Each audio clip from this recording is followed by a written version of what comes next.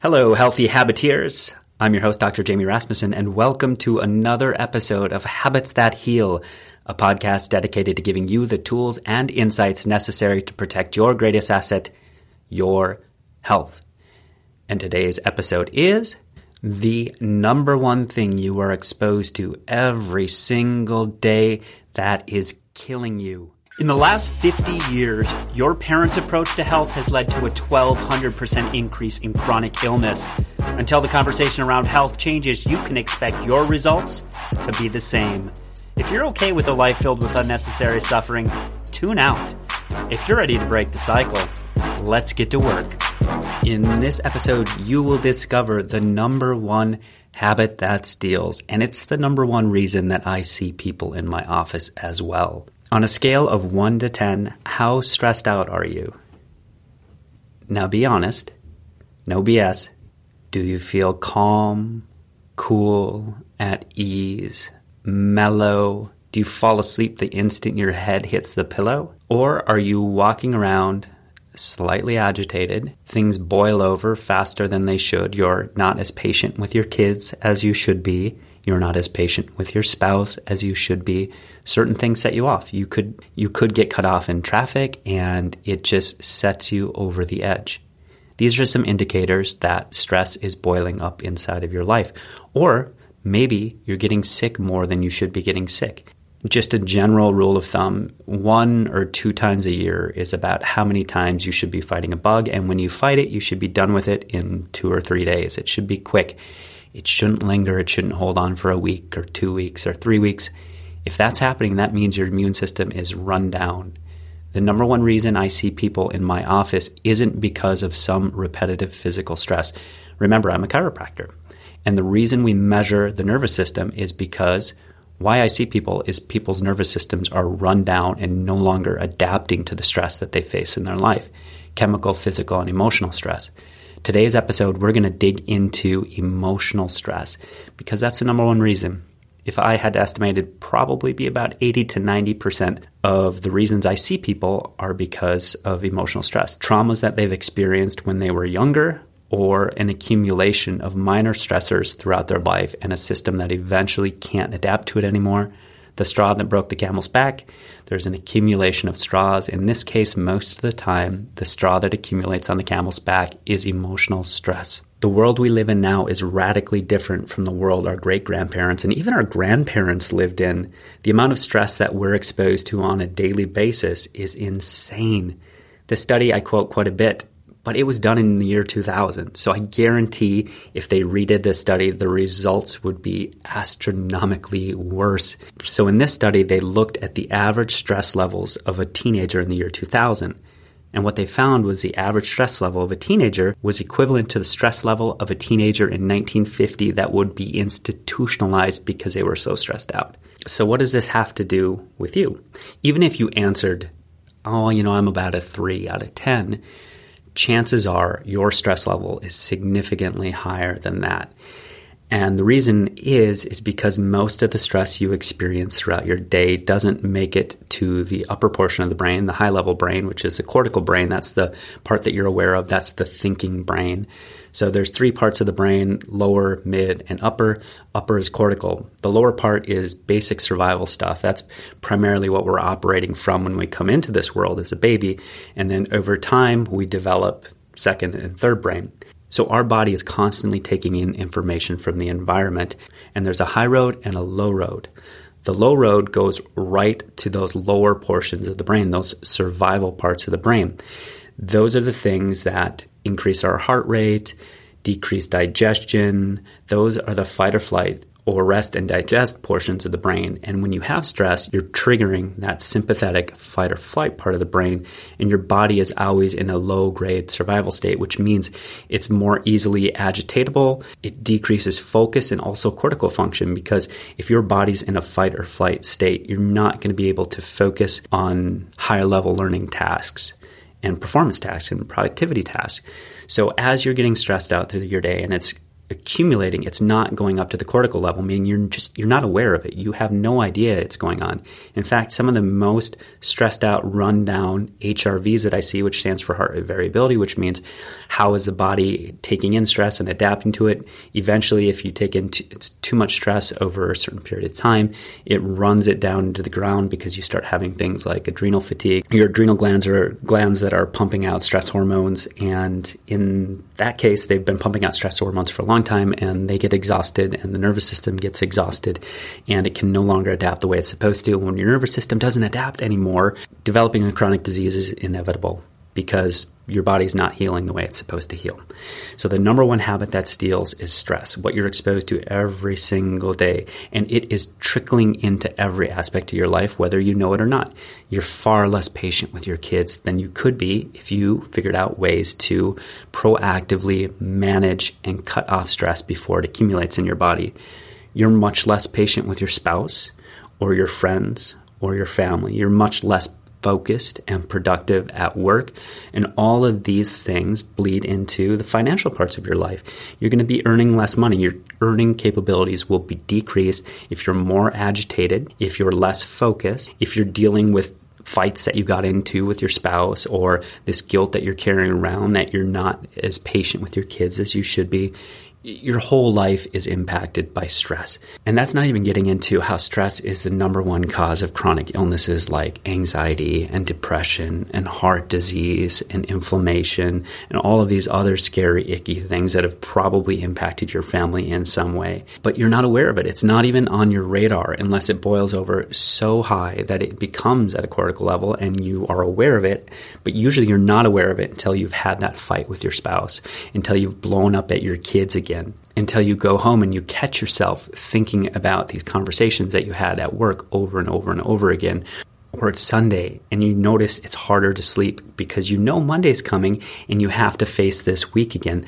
That's stress. That's stress that's accumulated in your body. I could go on and on and on about how stress is making your life so much more miserable than it needs to be. And most of this has to do with that low road, high road concept, because most of it's coming in at a low road. And I'm here to inform you and hopefully save you a lot of unnecessary grief by putting it on your radar that there's a low road. Right now, you are likely, if you're not proactively working on things to combat stress, you are likely accumulating it in your body. And you do not want to wait till you have a heart attack or a fatal asthma attack or something else that happens completely out of nowhere that catches you off guard because you didn't even know this was a thing. Well, it's a thing. And in this episode, I'm going to show you the best ways to be proactive and combat it before it boils over. Because when you are proactive with this, when you start implementing these things on a regular basis, when you start implementing these habits that heal, it's a beautiful thing. It really, really is. Imagine sleeping better, feeling well rested, feeling well connected, feeling the time you do spend with your kids. You're not annoyed by them, but instead you are connected with them and focused and just 100% present in that moment, not thinking about things that have happened or worrying about things that will happen. Imagine that relationship with your spouse, how you're going to be more patient with them, where you're going to be more likely to be in the moment with them. And all the other things that might be affecting you, the chronic pain that you're suffering from, imagine if that was significantly less or completely gone. Imagine if those digestive issues completely resolved because your body could use its energy on healing rather than being in this shutdown, protective fight or flight state. That's possible, and here is how.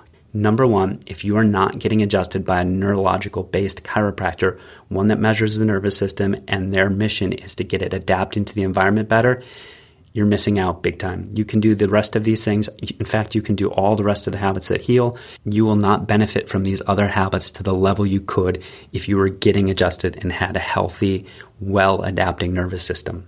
The next three things, and these three things are super simple. They're not always easy, but they're simple. Once you start doing them every single day, they become habit, and it does become easier. It's never easy, but it becomes easier. So the three things are breathing, yoga, and meditation. And I know what you're thinking. You're thinking, well, I breathe every day. Well, the way you're breathing is probably very short panic breaths. Every time we analyze somebody that lays on our tables in our office, we're looking at their breathing pattern. And most people are laying down with a breathing pattern that goes from about T6 to T12, which is about 5 or 6 inches in length. So a normal healthy breath should go all the way to the base of your skull and all the way down to the bottom of your butt. It should look like a wave opening up. That means that your body is calm, relaxed, and taking in the right amount of oxygen for your brain. If your body's in a fight or flight state, you're going to take these short little panic breaths, quick and short, and they don't take in a ton of oxygen. And over time, you train your body to breathe that way because you're breathing that way all the time. And you don't get that full expansion of the rib cage and you're not taking in full breaths. And what full breathing does is it reinforces that parasympathetic nervous system. That's that rest, digest, heal, habits that heal, and calm and recover. Those are all part of the parasympathetic. So you need to start training your body to breathe the right way again. And a fantastic technique to use is the 4-7-8 breathing technique. It's also known as relaxing breath. And what that involves is a 4-second inhale, holding the breath for 7 seconds, and exhaling for 8 seconds. It's such a simple system. In fact, this is touted as a system that allows you to fall asleep in 1 minute. Now, sometimes that works, sometimes it doesn't. But if you can train your body to start breathing this way all the time, you're going to spend a lot more time in that parasympathetic state, which is that healing state and that recovery state and that digestive state and that immune function state. You want to spend more time in that state. So a quick, super simple hack to stimulate that state more is to do this throughout your day. So how you do it is you take that 4-second inhale through the nose, and then you hold for 7 seconds, and then you blow out that 8-second exhale through the mouth in a kind of a whooshing sound. And you can do that pretty aggressively if you want to really stimulate that parasympathetic response. Okay, the next two are yoga and meditation. And a lot of times these two can be interchanged because during yoga, a lot of times meditative techniques are used. Yoga is really nice because it allows you to get a really awesome stretch. So you're killing 2 birds with 1 stone. That's part of our 10 habits that heal is stretching and also meditation. So you're kind of knocking both of those out at the same time. So the meditation, we talked about this on a previous episode. I'm not going to get into it a ton, but what research shows is that it will shrink that amygdala, and the amygdala is part of that survival part of the brain, and it increases cortical thickness. So cortical is that upper level brain. So what you're doing when you meditate on a repetitive basis over time as you develop the habit, you're getting smarter and you're getting less agitatable. I think that's a word. I don't know if that's a word. I keep using it. Forgive me if it's not a word. I think it conveys the idea all right, though. All right, so quick recap. Stress is accumulating in your body, emotional stress, whether you know it or not. Some people are very aware of it because they know. I mean, they know that they're stuck in this traumatic stress cycle. Either they had some serious trauma that happened to them when they were young, but most people, what they're finding is it's really an accumulation of these small things that never get dealt with, and then they have a body that can't adapt to it and let it go, and it builds up this fight or flight response, and your body gets shut down and you develop chronic disease over time. And I bet you if you're listening to this podcast, you're like, hey, why didn't you teach me how to remove these stressors from my life? Most of this emotional stuff that we're exposed to from the time we're little kids to right now is radically different from how we used to as 100 years ago as humans were exposed to. It's just the way the world is right now. You can't escape it. Most of the stuff you can't escape. Along the way on future podcasts, I'll be sharing strategies and tactics to remove some of these stressors. But first, I want to help you understand that it's there.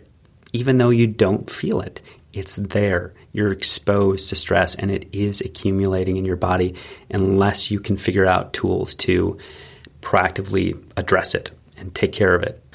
On the next episode, you will discover how to deal with overstimulation, which just happens to be one of the worst offenders as far as stress accumulators in the body. But now it's time to get to work. It's time to turn ideas into action. And today's action is I want you to pick one of the 3 tools that I shared with you today and commit to doing it on a routine, regular basis. Once you get rolling with that, if you're already doing 2 of the 3, that means you got 1 more to add. Here's the bottom line. You can't do just one of those things or even two of those things now. The world you're exposed to right now is toxic, not just from a chemical standpoint, but from a stress standpoint.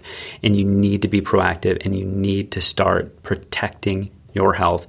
And the best way to do it is habits. And that's what you're doing. So let's build up this habit, commit to one of those things. If you're already doing one, add another. If you're already doing two, add a third. If you're already doing all three, good for you. Your life is going to be so much easier. We'll talk soon. Bye. And that concludes this episode of Habits That Heal. Now it's time to get to work because ideas without action are useless. Please subscribe to this podcast on iTunes, Spotify, or Google Play. And while you're there, please leave a review. And to continue this conversation, follow us at pathoutofpain.com and on Facebook at Habits That Heal.